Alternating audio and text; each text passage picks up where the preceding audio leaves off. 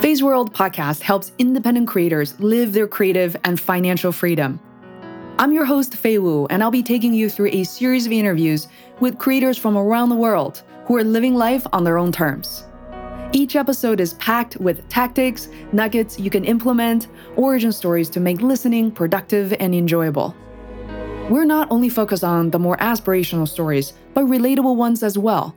We also have non-interview-based mini-series releasing throughout the year to help deep dive into topics such as freelancing, marketing, even indie filmmaking that will benefit creators like you. Show notes, links, and ways to connect with the guests are available on phaseworld.com. Now, onto the show.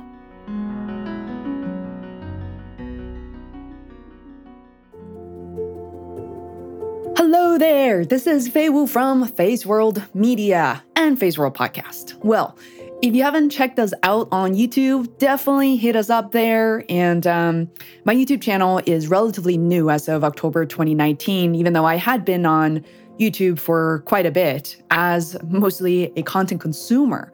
I never thought I would be showing my face or interviewing my guests via video format and posted there. So if you are arriving here on Phase World for the first time, well, I got some good news for you, because if you enjoy audio content, we're here. You know, you're probably listening to Anchor or iTunes or wherever you are, Spotify, I guess. But we're also going live with these episodes and conversations much earlier than it actually hits our podcast channel. So before we edit things together, balance audio, I go live with all my guests, pretty much without exceptions these days, on my social media channel. So I welcome you to check us out there, to get in touch with these events and be notified before we go live. Definitely check out phaseworld.com/events. So with that said, if you're new or if you have been with us for a little while, we're changing up the format because I love to be able to share a little bit about me, about my life, what I've been up to before I go ahead and introduce my guest. Well, by the title, you know that today's guest is Josh Jackson, who I met through Seth Godin's MBA. But, you know, it occurred to me that I want to reveal and just be so honest, completely honest with you guys about this entrepreneurial journey, because many of our listeners are equally balanced between men and women, and there's a pretty big age range. And as you know, this is a bit of a variety show, even though focusing on creative entrepreneurship. But we interview a lot of people through, you know, all walks of life, including in previous episodes that you've heard from a palliative care doctor, BJ Miller, who started his own company, Metal Health. So I am just so intrigued by this whole creative journey. I really do believe that everybody is deep down innately very creative. Yes, that includes you.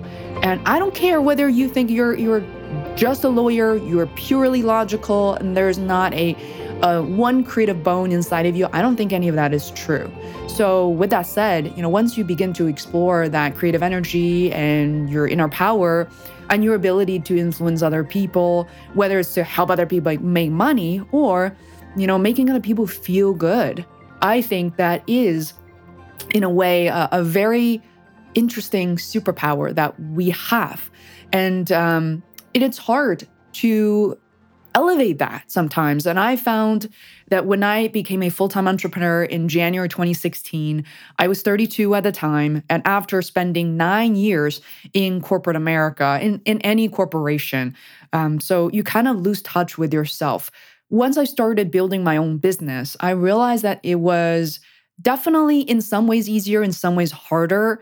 The harder part for me wasn't about purely just making money, because I feel like I sort of have that covered, right? My income is sometimes inconsistent, but I can definitely, you know, pay the bills, live comfortably. It is about, scaling your income is another conversation, right? Some people say, I'm at $250,000, I want to hit $500,000 next year. Well, you gotta internalize and really make some changes if that's the case. But comfort, we don't really need that much money to be comfortable. For me, and for a lot of people I know in my mastermind group and such, is our ability to focus on the things that we know it's going to be productive, it's going to yield the highest and most valuable results, going to reach the most amount of people. Well, here's the catch. You don't always know that. Sometimes, often than not, you feel guilty or ashamed of, wow, I really don't know what this thing is going. Am I doing the right thing? Am I making the right decision? Am I supporting, making my family and friends proud? My recommendation is you can't always put that type of pressure on yourself because that will paralyze you and not help you move forward. And I'm looking at a whiteboard behind me right now, which you can't see. I realize that since last year, 2019, through this pandemic, I learned a lot about myself and even more about my business. And my areas of focus have shifted. Number one, as I mentioned earlier, I didn't realize YouTube could be such a successful channel.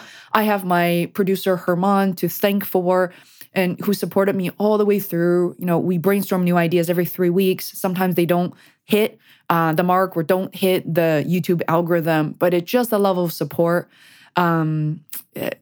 It's really helping me push through everything and see the results. And I never thought it was possible. And other areas of my life, to be honest, like podcasting was something that I struggled with for a while. It's not something where I personally put all my money or all my hope into. I just love running a variety show. I love the fact that I can learn from anyone and everyone. And it made the show, definitely more challenging to monetize. But, my producer, Herman, said, why not embrace it? So I started doing that. And I was, I've been very, not just more intentional, but more niche and more focused on algorithms and the exact people I'm targeting and speaking to on YouTube. Whereas podcasting, just like this format, really helps me connect with a wider variety of folks. And I cannot tell you just the feeling and the thinking about you listening to this through your headphones, or you're running your errands, or you're driving in the car, you're cleaning the house, and you're listening to me talking to you about all of this. I want to come clean every single week as you're listening to this to talk about what it's really like to be a creative entrepreneur and why it's worth it. So I can feel every ounce of my body feeling so liberated by creative entrepreneurship. And sometimes, we're just human beings. I forget all the time. Like I could have been having a great day, getting so much done, doing the exact type of projects I want, working with my favorite clients. And yet sometimes if you don't reflect, you don't even think about it. So, I highly recommend that, if you could take a moment to reflect, or if you set your calendar for a week to reflect on the things that you really enjoy at the end of the day, the things that you're grateful for, and get into a pattern of who you are and what makes you tick. That is some good journaling that's going to help you make decisions more wisely, more quickly even. So with that said, well, please welcome Josh Jackson to the Phase World podcast. What is this episode about? I titled this to be What You Don't See on Paper is the Best Part About Josh Jackson. I don't know why I saw this line from his LinkedIn profile. I really liked it. Josh came from a very different background compared to not just me, but people who are very close to me. He graduated from Emory Law. I don't know a lot of lawyers, or can't really say that I'm close to a lot of them. He was recognized by the Emory Law faculty as an honor graduate, and he also served as one of Professor Jennifer Romick's research assistants, assessing legal information and drafting portions of her book, Extended Case Study. And he's now living in Washington, D.C., and he speaks to artificial intelligence, among many other things. Honestly, I'm not really an expert in. So even though I was trying to study more before I interviewed him, I didn't think how much of that I was really going to pick up. So with that said, I think it's just, in general, a great idea to catch up with people who, studied with you as part of Seth Godin's L10BA. I was really curious what Josh has been up to after meeting him in person in 2017 in New York. So absolutely love this format, and love the idea to connect with people who are not exactly like me as well. So you'll notice that, Josh has a very peaceful way of speaking, which I later on found out for the first time that he actually taught English in China. He has a lot of empathy in his speech. He's used to talking to people who are immigrants, people whose first language is not English. So it's just wonderful to discover someone all around. I included links so you can learn more about Josh and his work. But without further ado, please welcome Josh Jackson to the FaZe live stream and podcast. Thank you so much for you to be here. Love you, and I'll see you at the end of the show.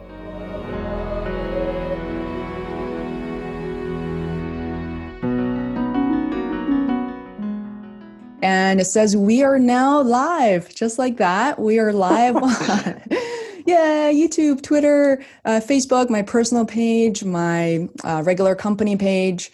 And hi, everyone. It's Faye. It is Friday at 1 p.m. Eastern Standard Time. I've been doing this, going live with my friends, my colleagues, my mentors, people I absolutely love and adore in my network for the past few months. And I am totally addicted. So today I invite Josh Jackson to join me. And by the way, Josh, we talked about this before. Josh is okay for you? Josh is great. That's great. Josh is great. So Josh and I met at actually Hastings and Hudson during one of Seth Godin's live event with 300 other people. I remember Josh being on stage, and I remember your face, you're wearing a very serious suit and all that, like very well put together. And so I had a lot of assumptions. And then seeing you again during, I believe, because Seth Godin's releasing a new book. So I saw you in that group, reach out to you, and we're connecting. So welcome, Josh. Thanks, Faye. I'm glad to be here. So, yeah, I'm really glad to have you here. And if I remember, you're currently based in DC, right? Correct, Washington DC. Absolutely. Awesome. It's a great city, even though it's different now that the pandemic's around. But it's still thriving. It's still strong. It's at the center of everything still. Why do you feel like it's at the center of everything? Like what prompted you to move from New York, right? Yeah. So this kind of stems back to at the beginning. And I mean, Seth has talked about this before. Many other people have talked about this as well, is what you're reading. Why are you reading what you're reading? Right. Mm-hmm. And sometimes you're reading things that hopefully are going to change you. Right. Mm-hmm. And at the same time, I think reading items that no one else is reading helps give you more perspective. So let's talk, I guess we can talk about what I'm doing now. Sure. I am helping write legislation around artificial intelligence in the automation industry. And my understanding, as I've been reading way back when, pre-alt MBA, was who's writing legislation and what does it look like? So I'm not going to talk about social justice or religion or anything. We'll stick to kind of the overarching themes here. Mm-hmm. But in looking at writing legislation, there are some key aspects to being a good legislative writer. Mm-hmm. And one would be having kind of an analytical mind, one having a sort of legal, like the traditional legal is like kind of destructive, sort of like destructing writings. And then the other is like an artist, like being creative. And so that I had to get there, right, on how do I fit and learn these three things. And originally I was a scientist, so I was thinking about it from an analytical mindset. And now I needed to fill in these other pieces, right? And you went to law school. I mean, you definitely had some very proper training to understand there's a world that I have no access. I mean, I wouldn't say I don't have any access to, but yet admittedly speaking, I know very little about. And I don't even think I have a lot of friends living in DC for that reason. So you're like opening up this, I don't know, Pandora box or otherwise to me on how things actually work over there. Yeah. Well, I mean, I think I did want to talk about this too, because I hear this a lot where people say, I don't have access to the law, or I don't have access to understanding. And I think there is some like crypticness to these power structures. And there's this crypticness to the legal world where we're kind of afraid, right? Like the notion of like lawyers or anyone that understands the law is that they're going to be super judgmental, but they're also going to be, it's almost like the equivalent of a psychologist sometimes, where you're talking to a psychologist and you're like, okay, you're totally analyzing me right now and all my flaws. And I think sometimes you sit with a lawyer and you're like, okay, how are they analyzing what I'm talking about or what I've written? Did I just break a law and now they're going to judge me? Yeah, what are they writing down? Right, exactly. So I think there's a lot going on there. And when I was studying with one of my professors at Emory, she decided to write a book around helping the layperson understand and work with the law and lawyers. Because there's a lot of times where it's on the onus of you as the individual to kind of be to understand what is happening in the legal world, right? And seeking help and saying, I need a lawyer, or I need someone with more training. And sometimes we just don't know where to go, right? As individuals. I just noticed, like, for the first time, not that this is the first time for us to chat, that there's so much empathy in the way that you communicate. Because my second question after this would be where you're from originally, because look, I'm based, for people who don't know this, I'm based in Boston. And, you know, a lot of my friends are Jewish. A lot of my friends are from New York. And everybody talks super fast. In fact, a couple of sessions ago, one of my guests, Todd Churches, was so honest. He said, I've been staring at this little turtle my wife gave me and said, slow down when you get interviewed. And yet I feel like, you know, Josh, you like to articulate, and you're very chill, like very relaxed. And yet you work in DC and you study law. Like, there's some what's a disconnect from here? I mean, that is okay. So my family was very much, they were contractors with the military. So this goes back to like, so my dad's a rocket scientist. So that's something that, no way. Yeah, he's totally a rocket scientist. And we make fun of him a lot of times because he couldn't do things around the house, like simple tasks, right? Like that's the joke where now I'm taller than he is. So there's some of that aspect of being like, hey, can you just do this? Because I can't reach and it'd be so much easier for you to reach. But then there's that aspect of like, there's only so much in my mind that like I'm thinking about that some tasks just don't work.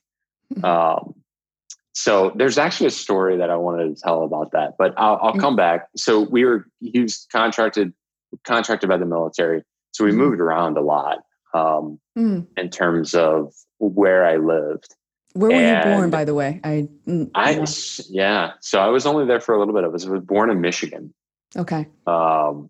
So I was born in Michigan, but my family is from the Virginia area, near Air Force Base, the whole like in the military, but not in the military. Right. So lived in Virginia and then moved to Illinois when I was in high school, and then went to school in Arkansas, went to school in Wisconsin, kind of like all over. Right. So north, south, Midwest, East.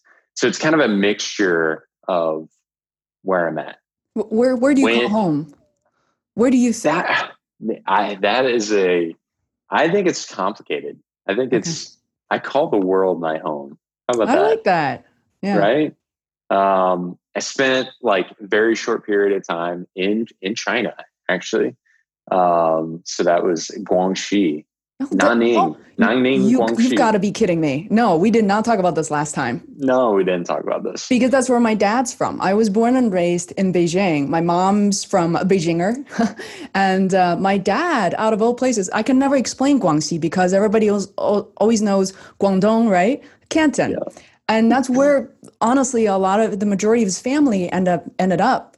Right now, it's what they call home. So my dad is actually from Guangxi and is so passionate about Nanning, Guilin area. And oh my God, this is like so weird. Yeah. So I think, and then a past relationship of mine was from Canada. Mm-hmm. So we spent a lot of time in Canada. So it's kind of like this mixture of just life. Mm-hmm. When I was young, and again, I don't want to talk. We'll skip the whole religious talk right now. Why not? Absolutely. What religious? That's Krista Tippett's first question, right? For On Being, like, what is your religious origin? It doesn't have to be about going to churches and all that, but it's, I mean, I guess we could. What is your religious upbringing? I mean, yeah, so more of a fundamentalist Christian. Okay. So I grew up in that lifestyle. I grew up understanding it. And I think I was in first grade when I gave my first sermon that my dad wrote. So that was kind of like an interesting interaction. So speaking was always a part of that. Oh, interesting. Look at that. So I remember always being told to slow down, right? So that goes back to the conversation of just slow down and articulate. Yeah.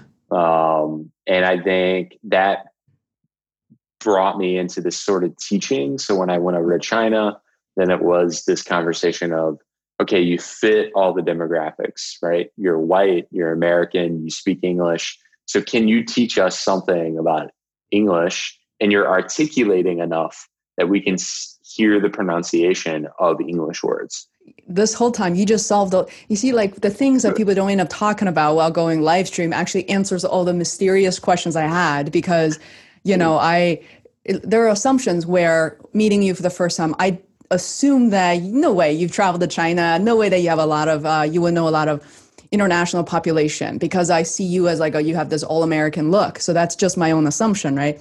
And then talking to you like today, I realized this guy definitely taught ESL. For those of you guys who don't know that is English as a second language, because you remind me of people that I learned English from. And it was so mega appreciated, because when English is your first language, it comes natural. But like for Chinese people, as I'm teaching my mom right now, like, she always adds a T or a D after every word, because she, that just like, yeah.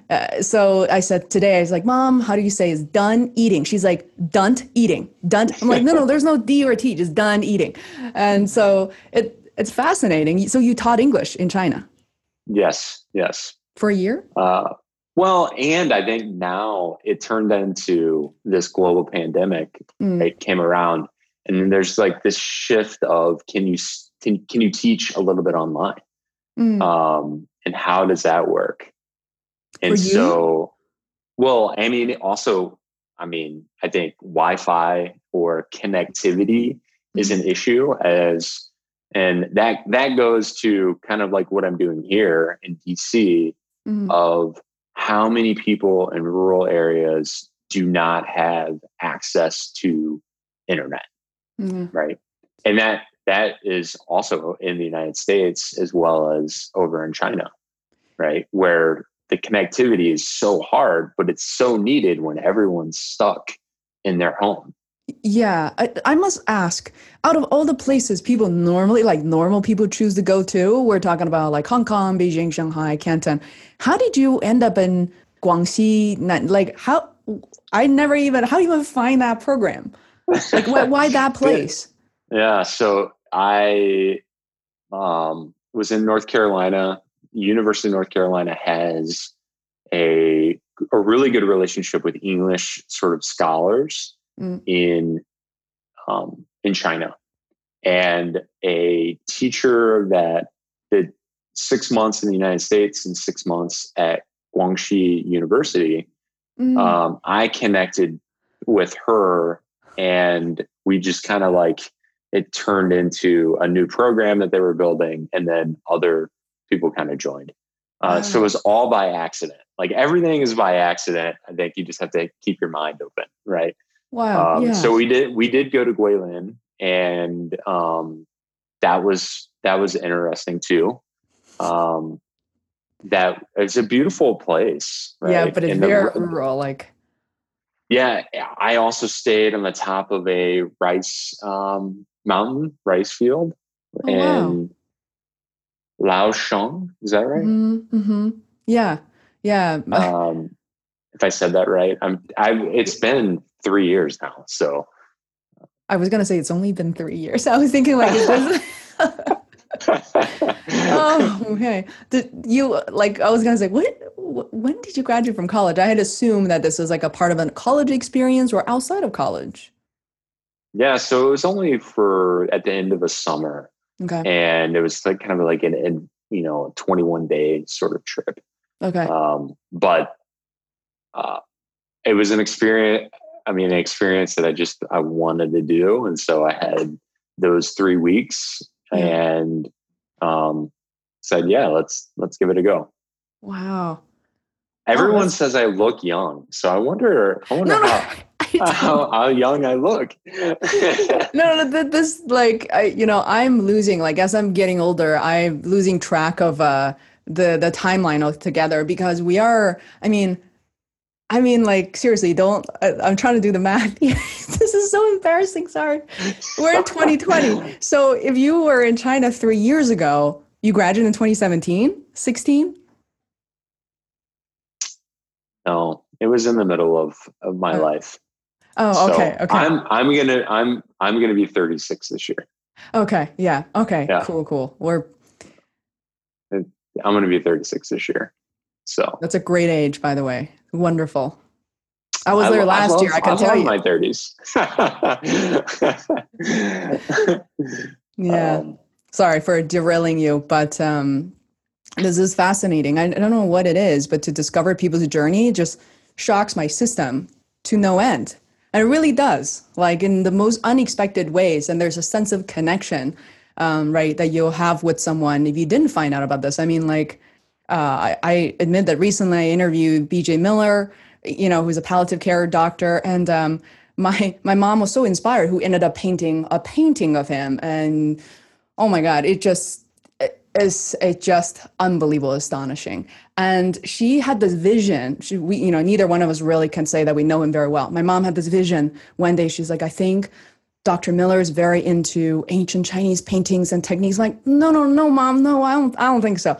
And she's like, well, I saw a painting in his house in one of the videos you shared with me. Like, no, that's Zen Hospice Center. That's not really his home. So I don't think he really cares or knows much about this. And of course, 5 minutes later, that same day or something, I listened to his podcast with Krista Tippett from On Being. He's like, yeah, I almost went to China to study for a semester. I learned Mandarin Chinese for a year in school and art. I'm just like, what is this? What kind of vision is this? So I'm learning similar things about you, which is awesome. Yeah.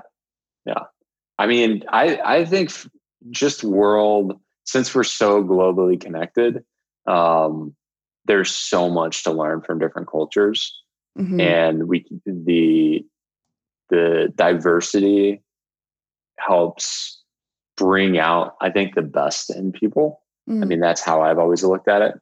A lot of other people would say, if we did talk about race, right? I grew up in Virginia, where my father is from. He was a minority in this place called Hampton, Virginia. No one ever knows where it is. But there's this university called Hampton University, which is a historically Black college, right? And so I remember growing up in Virginia and being one of the only white kids, right? Wow. in school. And then when we moved to Illinois, there was one Black kid in my high school. So it was like this weird like shift in cultures. And so like when you're young, I don't think I had never thought about it. And I didn't really think about it until I went to college and then, going to a university.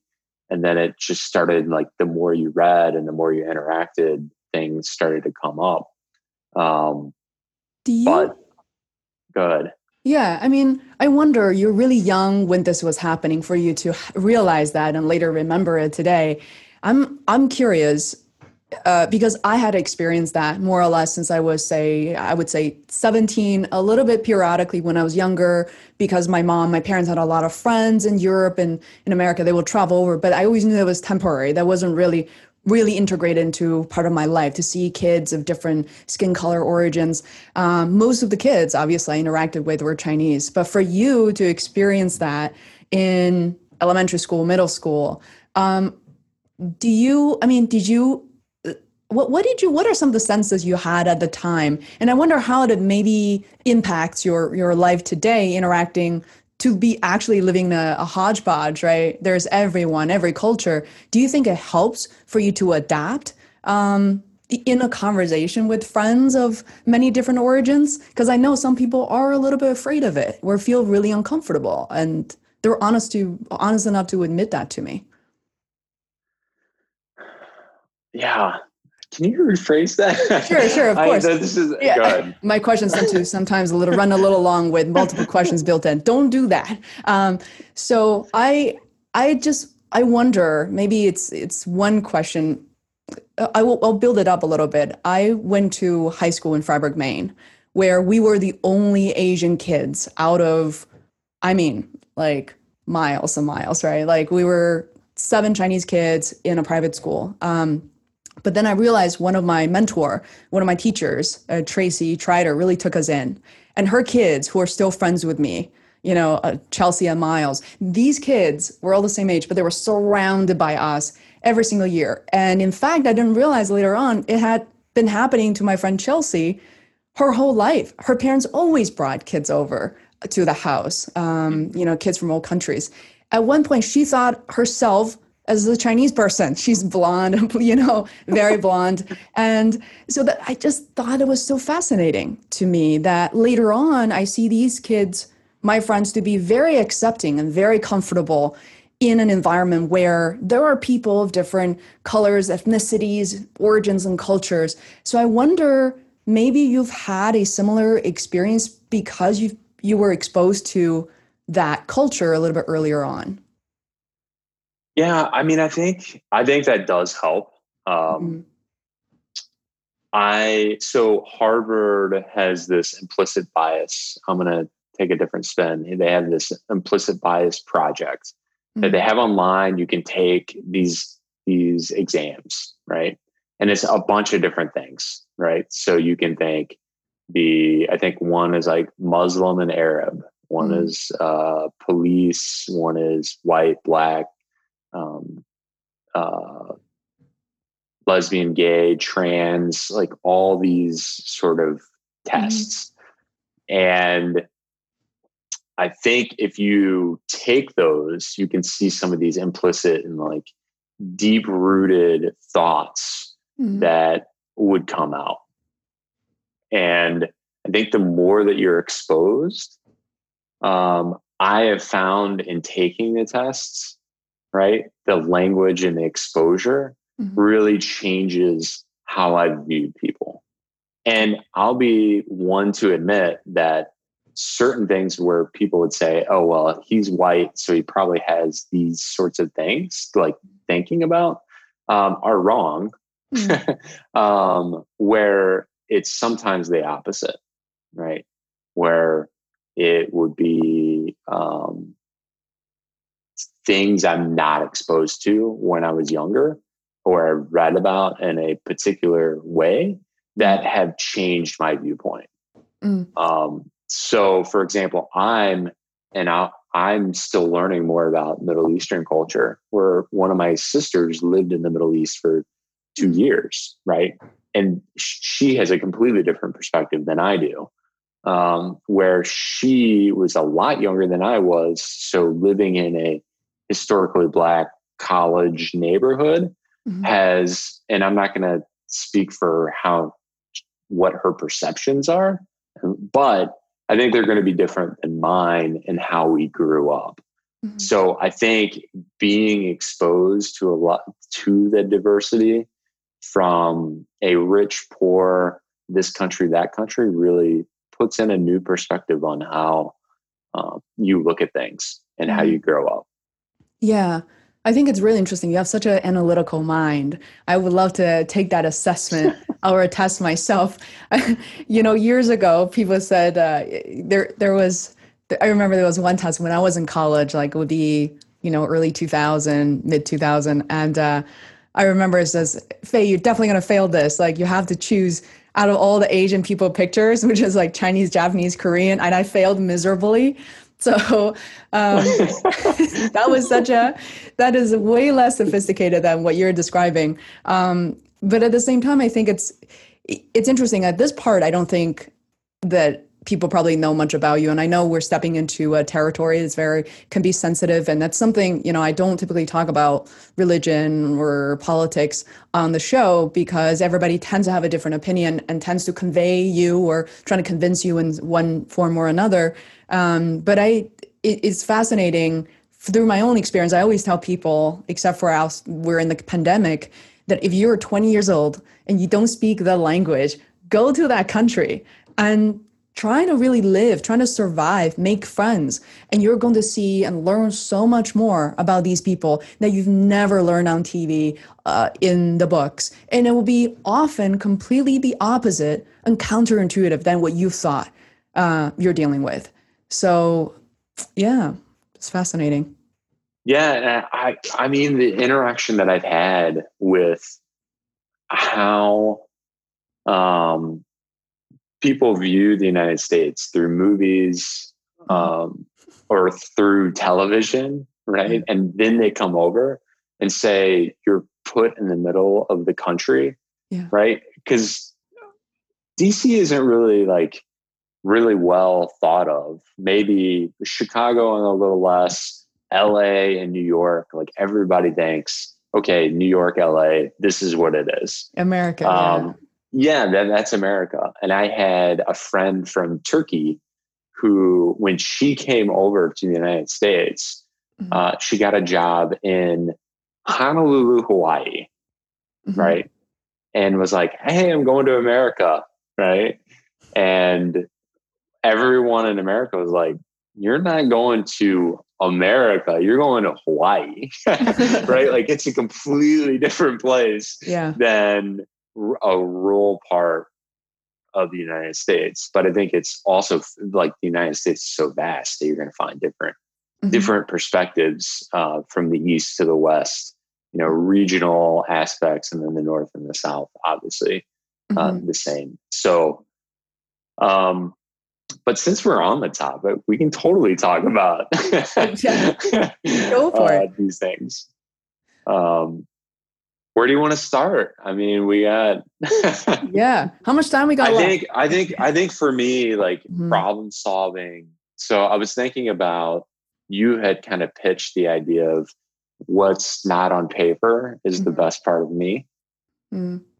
So I was talking to I've been talking to a lot of people about what are the aspects that they find in me, those that really know me, that are valuable. Like, why are you friends with me? Great question. But they, and I think the thought comes about caring, right? And sticking up for my people. And I think if you really want to focus on problem solving, then we have to be able to disagree and have those conversations of disagreement. And I think I've always been brought up where if you want to have a conversation, then you need to be level-headed. You need to be stable. I think you've talked about this on your podcast before in terms of negotiations, right? Like if it's a fighting sort of battle, then you're not going to get anywhere, right? You're not going to work well with anybody. I've always thought about negotiations as more of like human interaction.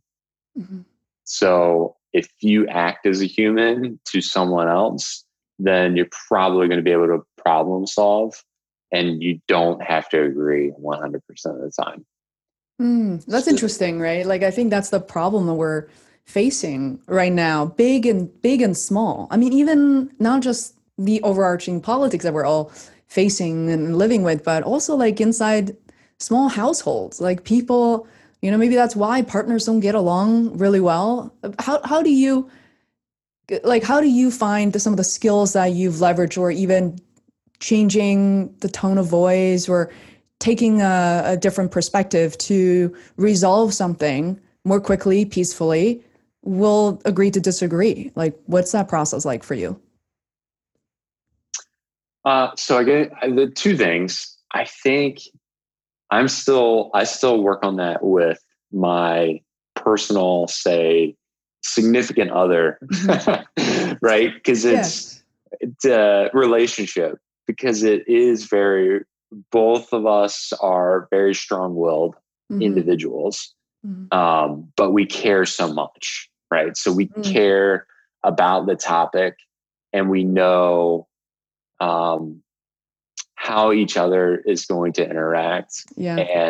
But we still, so in that regard, now it is, hey, we're being more open and communicating to the fact of, I don't like your tone. I feel this tone, and just saying it, like calling it out, like, here's the tone that I'm getting from you. No, we're not going to go far because I'm going to start to have that tone. You're going to have that tone. We're not going far. Right. So I think that in terms of household or, significant other, there's calling those things out. And other people, I think it's trying to, I think it goes back to, I think you've talked about this before, mirroring and validating. Like, these are concepts that we just have to continually work on. This is what I heard, right? I'm trying to understand. Or is there a way that you can convey, I heard this, and this is how I'm approaching it. Is this how I should be approaching it? I think slowing down, again, I think even when you talk, slowing down and understanding and conveying how you're approaching things is so much more effective than just jumping in to what assertion you're going to make based on some thought that you're having or narrative that you've accumulated in your mind. And now you're going to project that on someone else. As you're describing that, I find myself going to really find it challenging to start an argument with you, even if I wanted to. I think it's just, like there's a sense of the escalation, right? So, I've definitely been in conversation situations where I definitely talk on the faster side. And I was one day telling my dentist, I'm pretty chill, I'm pretty relaxed. He's like, yeah, that's all true, but you're intense. Like, just like me, you're intense. So if you're with somebody else just as intense or as caring as you are for certain subjects, I can definitely see the point of escalation. You're like, you're shouting louder. Yeah, very quickly it will be at a boiling point. So I'm curious, because you do have a very successful career, and people are going to click on those links and learn more about Josh. I'm excited for them to do that. You do a lot of very big boy stuff, like the AI association, that's artificial intelligence, I assume, right? These are pretty serious things. I would love to, and I apologize for kind of directing you to talk about all your origin stories and childhood memories.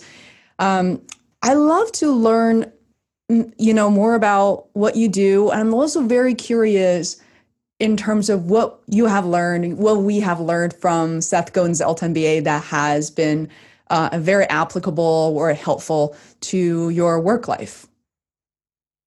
Yeah. So, I mean, this is great because I love talking about these sorts of things, right? And I think from Alt MBA and Seth Godin, I think there's this, we talked about this just recently, a week ago or 2 weeks ago, about trusting yourself, right? Another sponsor of mine, that's a whole different conversation of sponsor versus mentor, right? Would say, he said, we were co-writing a piece together, and he goes, stop writing like a researcher, stop writing like you don't know, like write with the authority that you have. And I remember from the Alt MBA and Seth Godin is kind of like, make the assertion, like you're a professional, lead, right? Like that's the thing, is like lead. It needs to happen. So make it happen.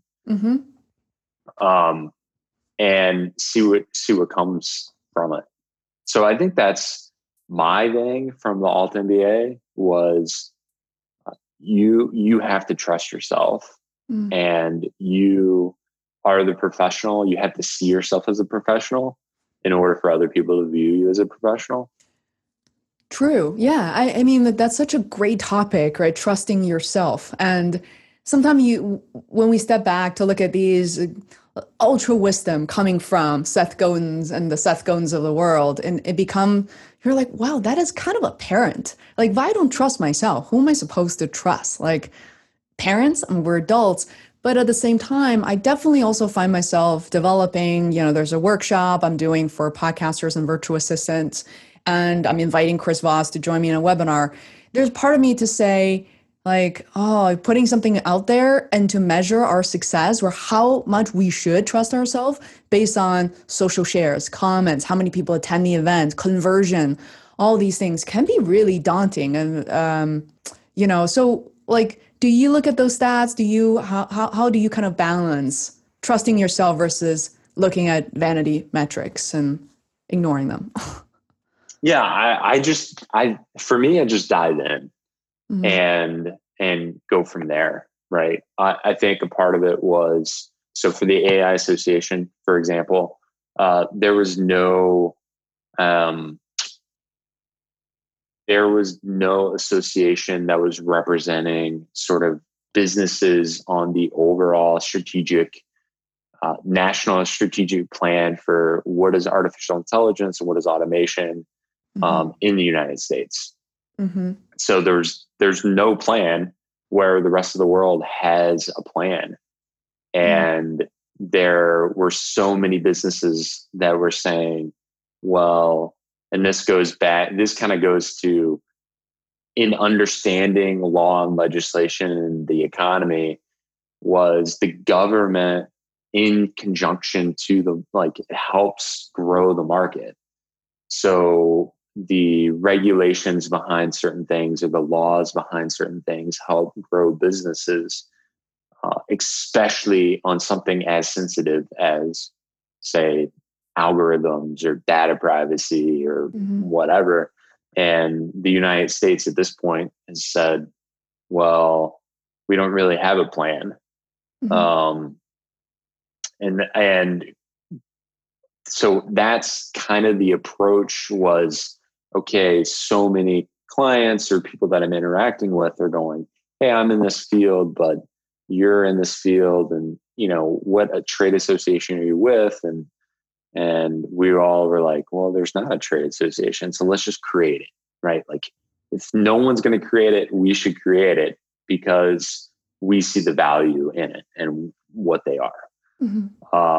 And so from that, just things kind of like you write by accident and then it turns into something.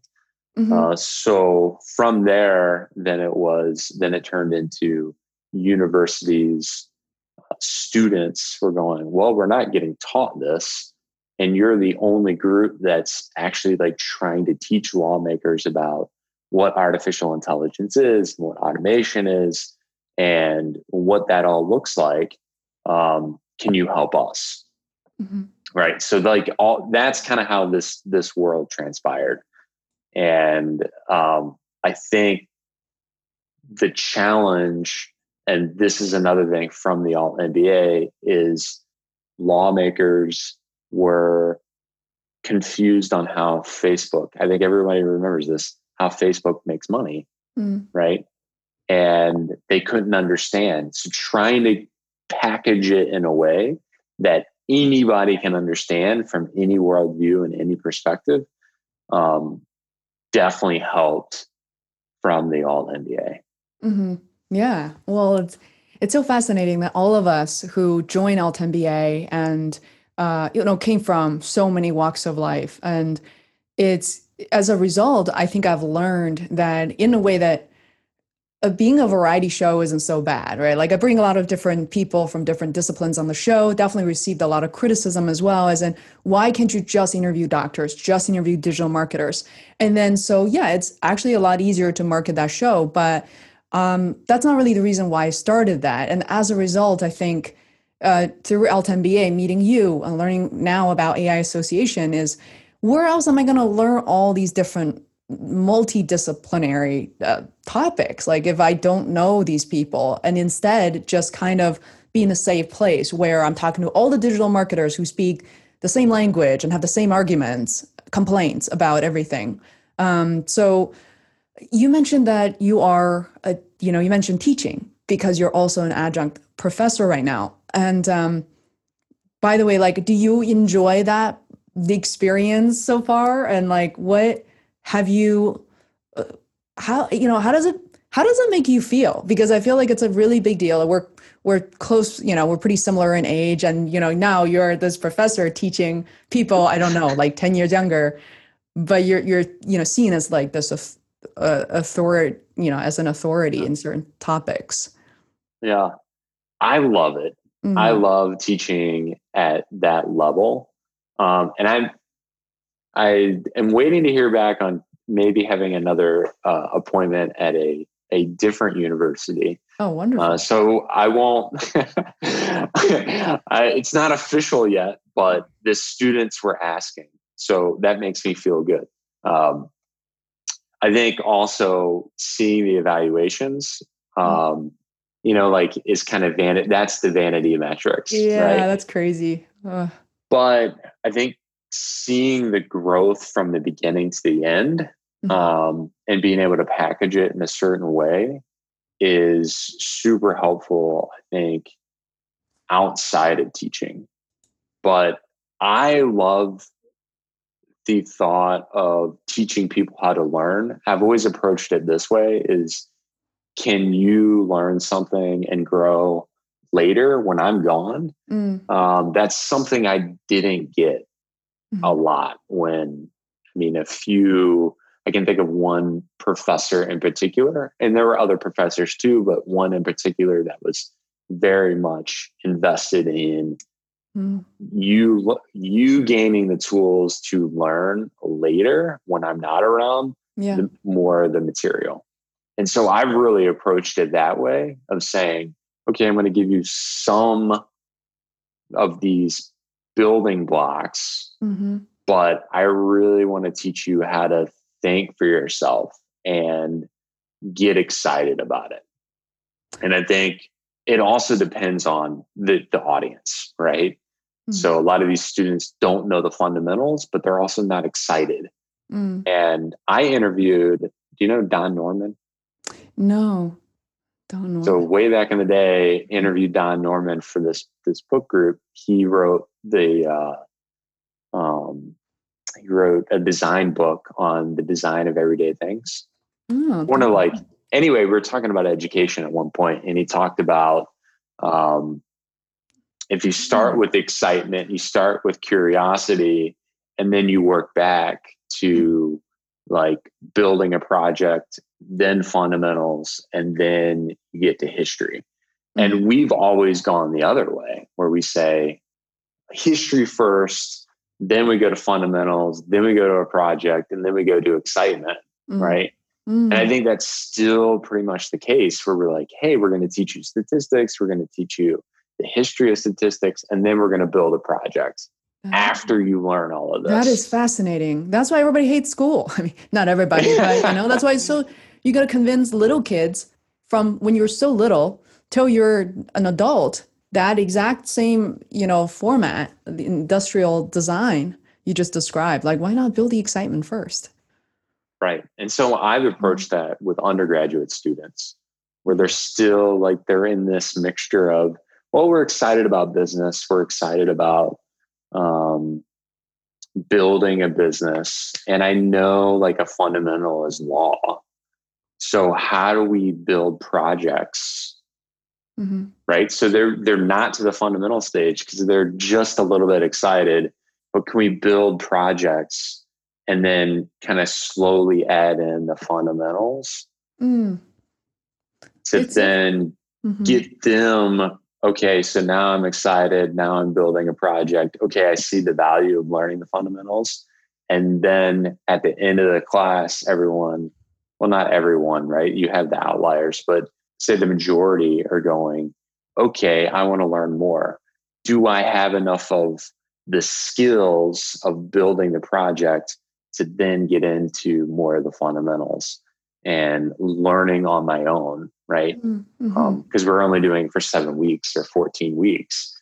That's not a lot of time to say, okay, let's learn about all aspects of law, right? Yeah.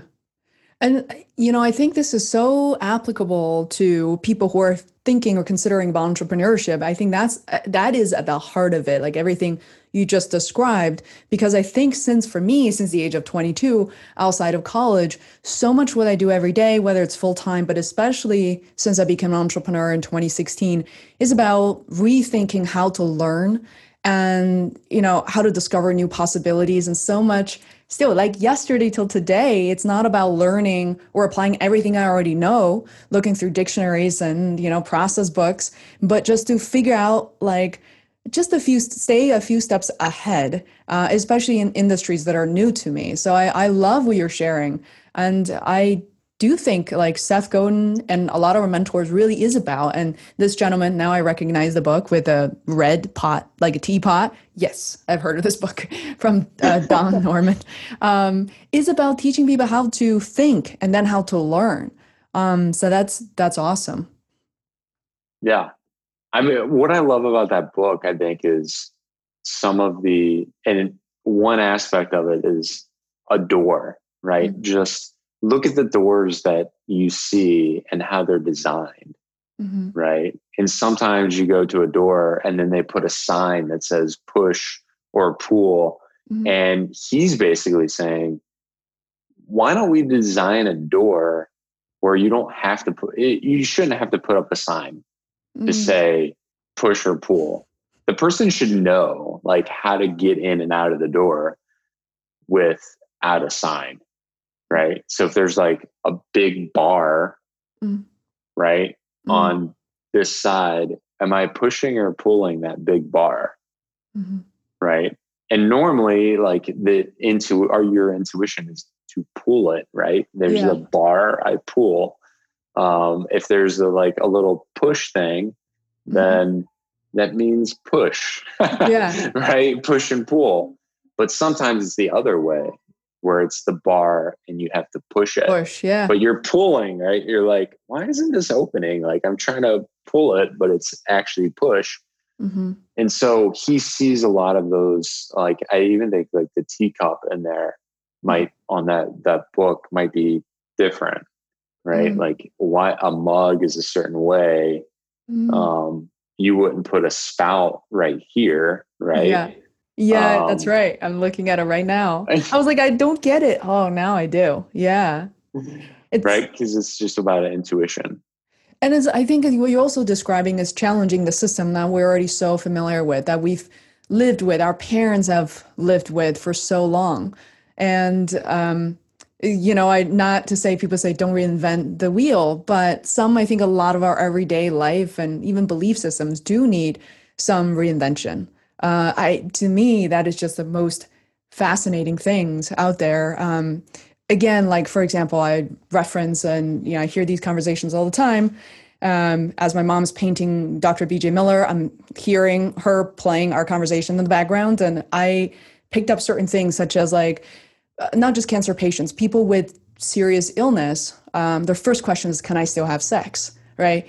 And then it's really interesting. People's fundamental understanding of sex is just one thing. But you often neglect the fact that it is intimacy is so much bigger than that. You need a bigger framework to understand how to solve for the problems. Like, we humans are so creative, can be very generative. And why are people only thinking about sex in terms of intercourse? That's it.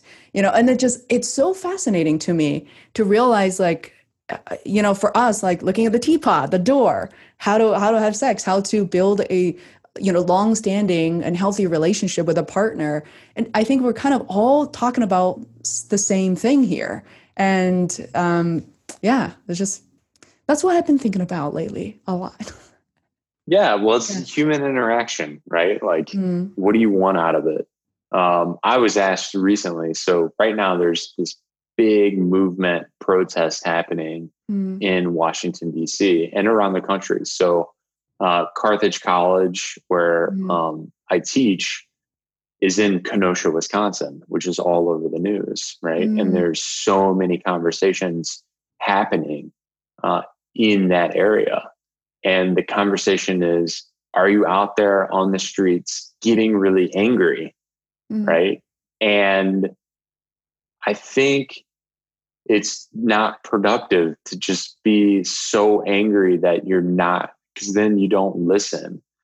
Am I judging those that are getting really angry? No, right? That's not productive either.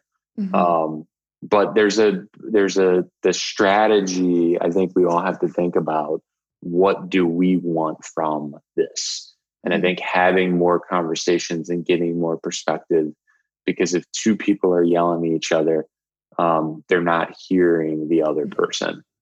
That's where all of this collides, right? If I was a teacher and my students and I was just yelling at them, then they're not going to learn and they're not going to gain anything. And if they were just yelling at me, then there's no, human interaction. Same goes with our personal relationships. And I think if I was yelling at you, right, then you would say, well, he's never coming on my podcast again, or I didn't learn anything, right? Like, all of this is about human interaction. And until we interact as humans, then it's really, really difficult to get your point across or hear the other person's perspective. Yeah. And, I've comfortably used up your entire hour. And I do like how we, ended up talking about really love, especially some of these final like discoveries and points. And I just want to say that sometimes it's so easy for most people to think about what's in it for me. Like, what's if, like, I must be either I'm happy, we're making money, the rest I don't, I get that mentality. And especially during COVID, right? With with PUA, PPP, everybody is like, they need this, whatever amount of dollars they can get, something concrete they can look at and count on. But at the same time, I think what I learned from you, from Seth Godin's LTMBA, is we can all level up. That by sharing this idea, by collaborating, by going live together, it's better for both of us. And even if I can't concretely count on, whatever may come out of it, I hope people reach out to you. I know a lot of people who have joined in conversations with me have reached out to me and my guests. And, and then that is just amazing. But even if that's not happening, sometimes you still have to convince yourself and know that you are making an impact. You are doing something beyond yourself or your close circle in the community. So I love how you're describing these things. Very inspiring to me as well. Well, thanks, Faye. I mean, I'm honored to be on your podcast because you've had so many great guests. Thank you. On this podcast, and you're bringing me on. Yes, my pleasure. It's my pleasure. And I know that sometimes like people see these names, Sarah Cooper just took off like crazy, right? She's, talking to the, I almost said future president, to be president, VP, and she's got her Netflix show. But I think I was literally thinking about the other day that she was this normal, she's very talented, she's always been, but she was this normal, humble person. She still is today, that people don't realize that what we possess and what we can become without the vanity metrics. So, you're just as, Josh, you're just as special as everybody else, and in many aspects, you're offering more than some of them could. So yeah, definitely trust our instinct, trust ourselves. If you don't take away anything else, that's it. You got to trust yourself. Exactly. Trust yourself. So, well, thanks. I appreciate it. Yeah. Let's have an awkward ending. So we're going to go offline now. We're going to stop live stream. Don't miss us too much.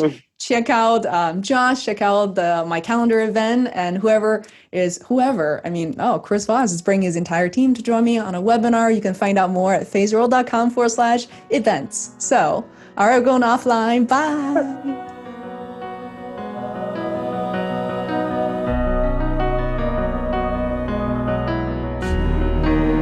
This episode of the Phaseworld podcast is brought to you by Phaseworld LLC, our marketing service agency created for independent creators and businesses. We offer website development, video production, marketing mentorship to people who want to tell better stories, level up, and create a profitable brand.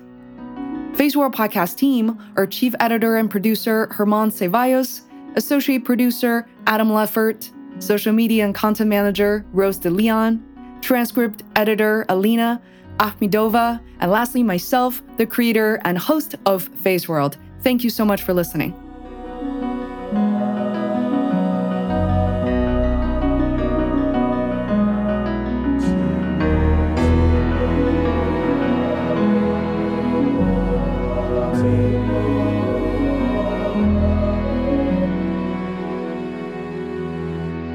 See